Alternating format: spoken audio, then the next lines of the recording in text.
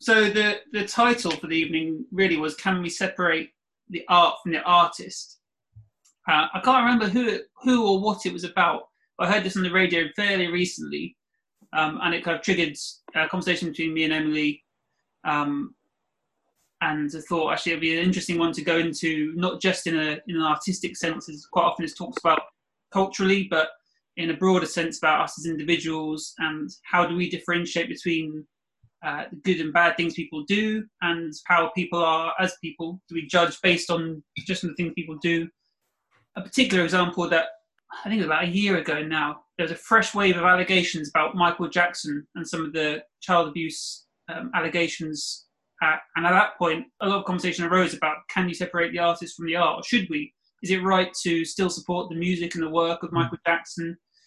Should we think of him differently as a musician, as a artist, regardless of what he's done? Or do we need to reconsider our support for him as an individual based on the allegations that people were bringing to him?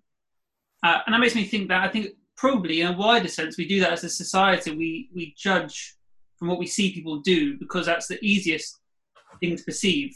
When we witness, I don't know, a parent smacking their kid in the street, or the homeless man begging on the streets, or whatever it might be, well, we judge and we perceive first through what we see people do. Even particularly with strangers, we don't know their heart, their motivation behind it.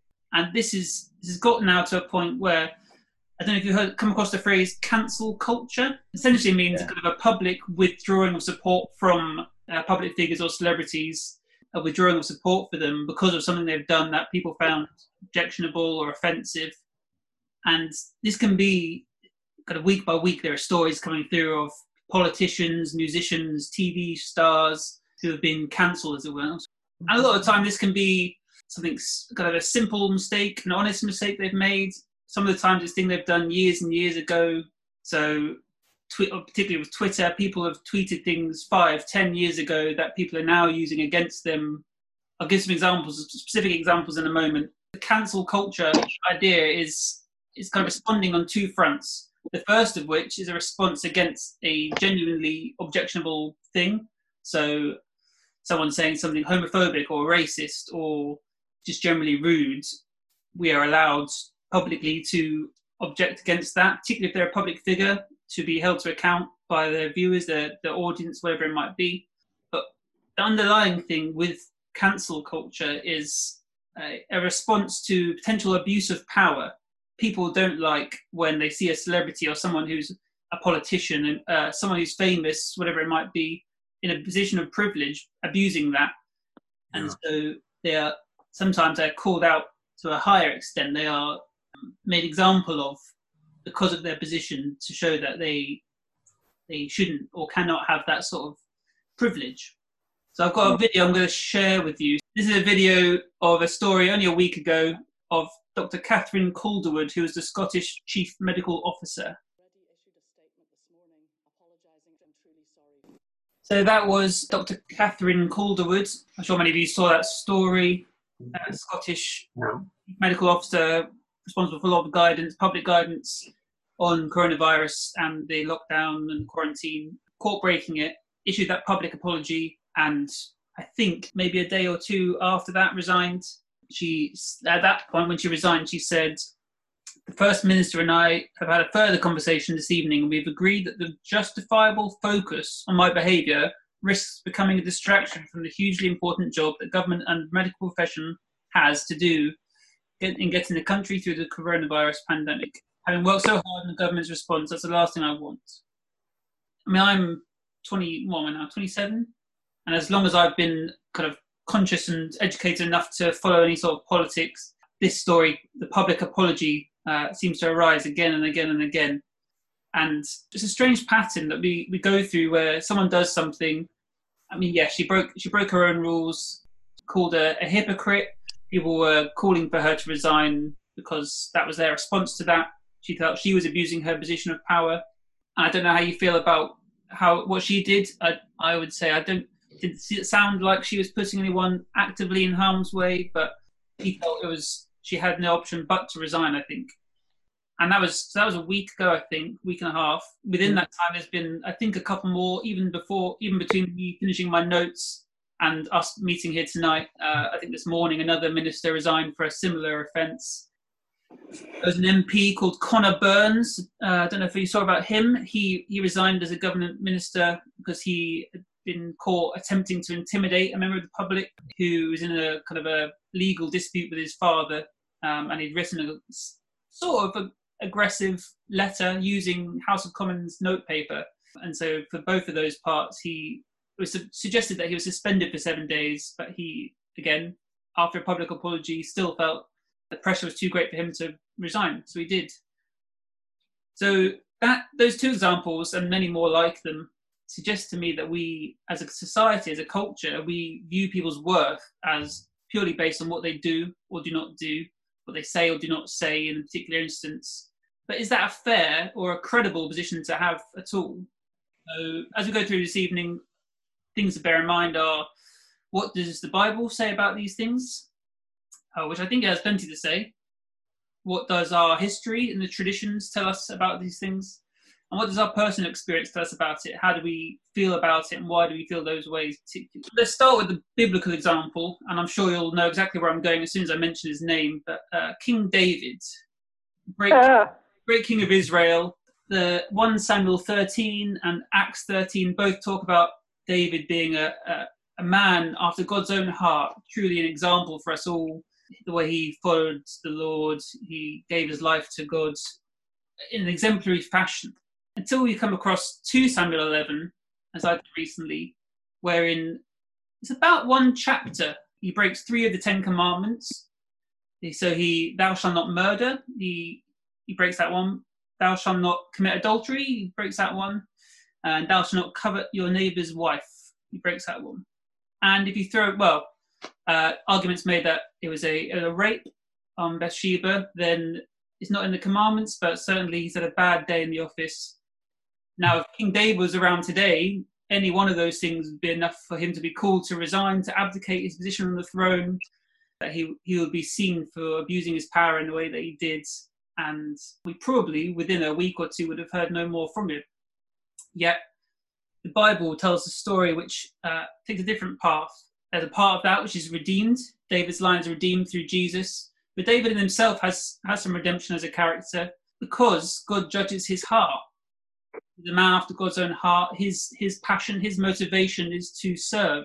Once he's repented, which he's judged to have repented earnestly and honestly, he's punished still. And again, you can decide whether you think that's fair or not. His son, I think it was a son or his child at least, with Bathsheba, dies, and he mourns that and he repents his actions.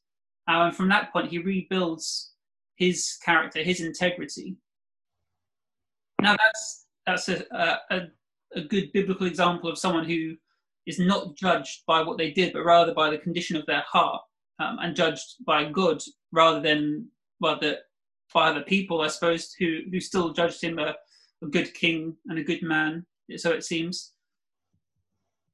But it seems to me that it's not always that clear in real life. In our lives today, people are complex. People that we think are good people do bad things. People that we would write off as bad people do good things. And the variety of motives and ideals that come into play when we look at who someone is, how we assess a person, whether they're good or bad, if we're called to do that.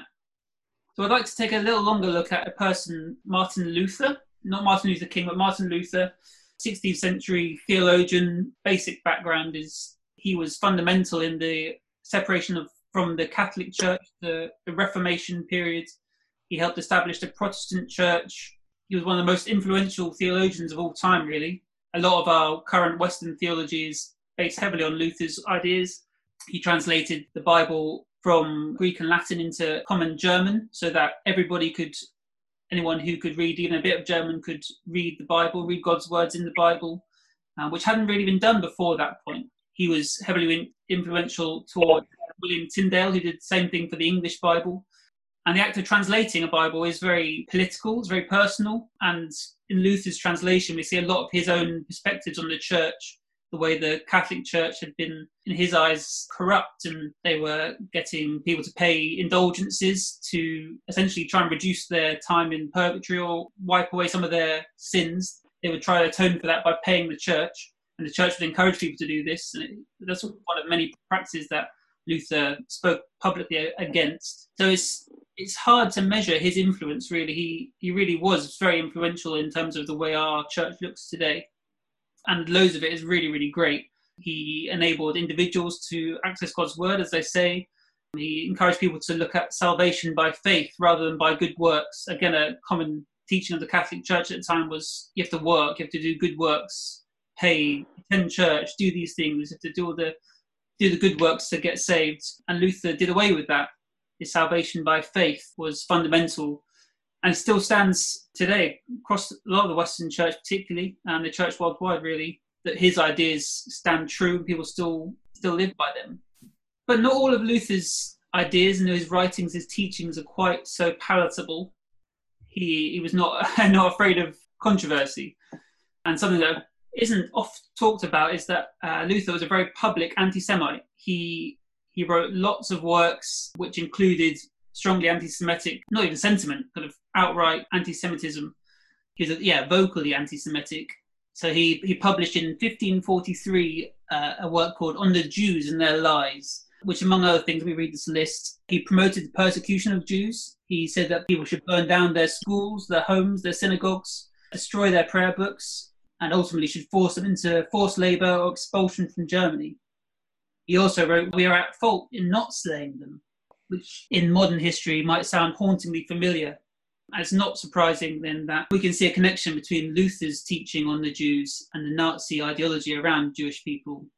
In fact, the Nazis were very public in their appreciation of Martin Luther. They would commonly at rallies show his works, particularly this one, but others too. They would use him as a source of credibility because he was this esteemed theologian, man of great regard and great respect. People in a particularly Christian country wouldn't dare argue against Martin Luther. He was the great thinker, the great writer, great teacher. And so they utilized his writings on the Jews for their own purposes. So we then have a personal conundrum, because do we disregard all of Luther, all his writing, his teachings, because from his heart, from his mind, also came all these hateful things about Jewish people? Or do we think about different works differently? Do we consider some of his teaching around the church as one thing, his teaching around the Jewish people as one thing, his teaching around faith as one thing? I think in this case, it's slightly more extreme than some cases, but it suggests to me that we should probably separate the theologian and the person from their theology and their ideas. If not, we would lose so much good teaching that Luther provided. We would lose a lot of insight that's valuable and has been invaluable over time to us. There's one project I wanted to mention. Some of you might have come across it before. This is Luther and the Jews by Richard Harvey, Nick's brother. And the heart behind his project in writing this book was very much related to this. He wanted to, speaking to a primarily Jewish readership, wanted to reinvestigate the works of Luther and see what could be salvaged for a community for whom his name was quite tainted. And for those who were not Jewish, to read this and to learn more about his views, to challenge our perceptions on Martin Luther, the kind of the saint who is good as gold in every way. So I'm just going to read a small extract from this, because I think it speaks quite well about the heart behind why he's written this book.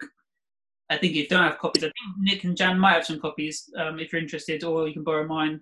So this is Richard Harvey.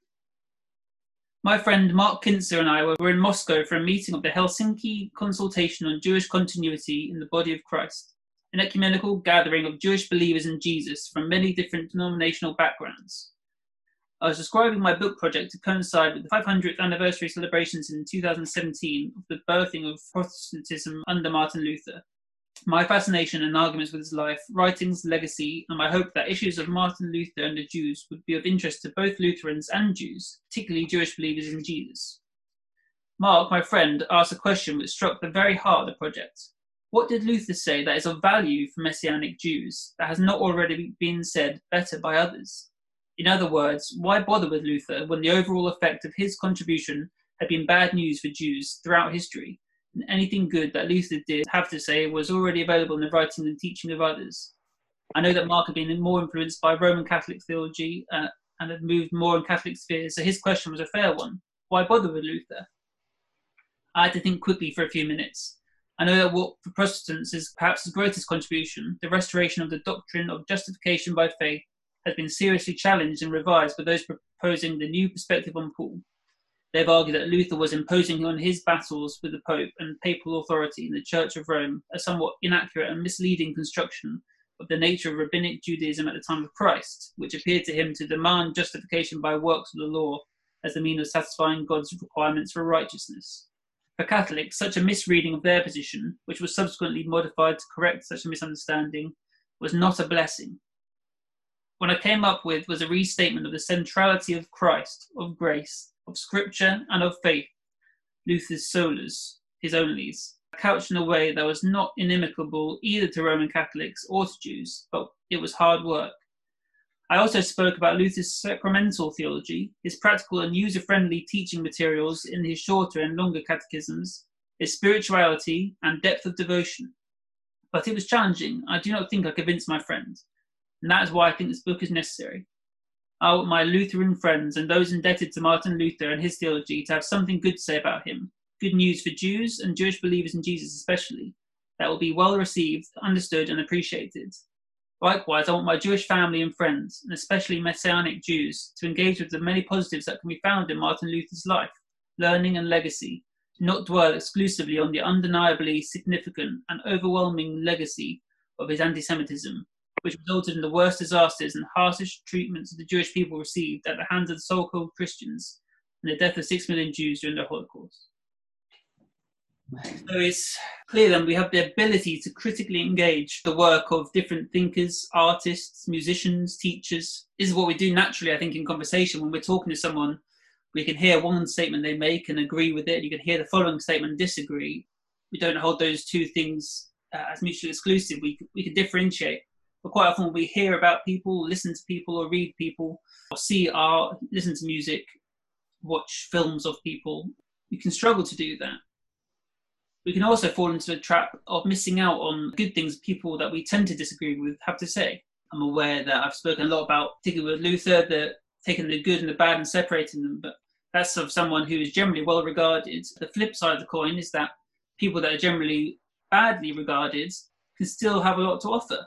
People can have wisdom, can have truth and values to share that we might ignore if we base our judgment purely on what they do or something they've said.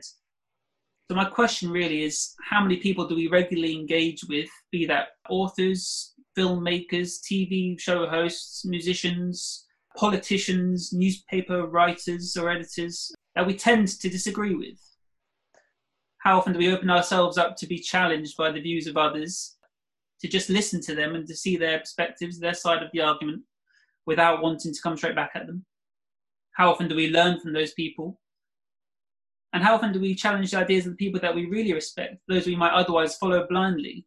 That's one risk of this prejudgment of someone based on what they do. If we give someone our respect, if we believe they've earned our respect, and this is quite common within the church with the pastor position, people will accept, in some instances, anything a pastor or a vicar or a priest or a pope will say because of their position without engaging critically with it. So that's our challenge, I think, to develop a culture within ourselves, within our communities, our families, our church, where we feel we can do both of those things, where we can avoid prejudging for better or for worse, and we can approach people's thoughts and ideas openly. If we disagree with them naturally, to still listen and to see what we might have to learn and to glean from them. And if we tend to agree or want to agree with them, if it's someone we respect, we can challenge them what areas they might not have found. So I'm going to open that up there. My first question is, do you think that we are too quick to pass judgment on people? And do we have the insight into their motivations, or when do we have insight, do you think, enough to judge someone on things other than what they do?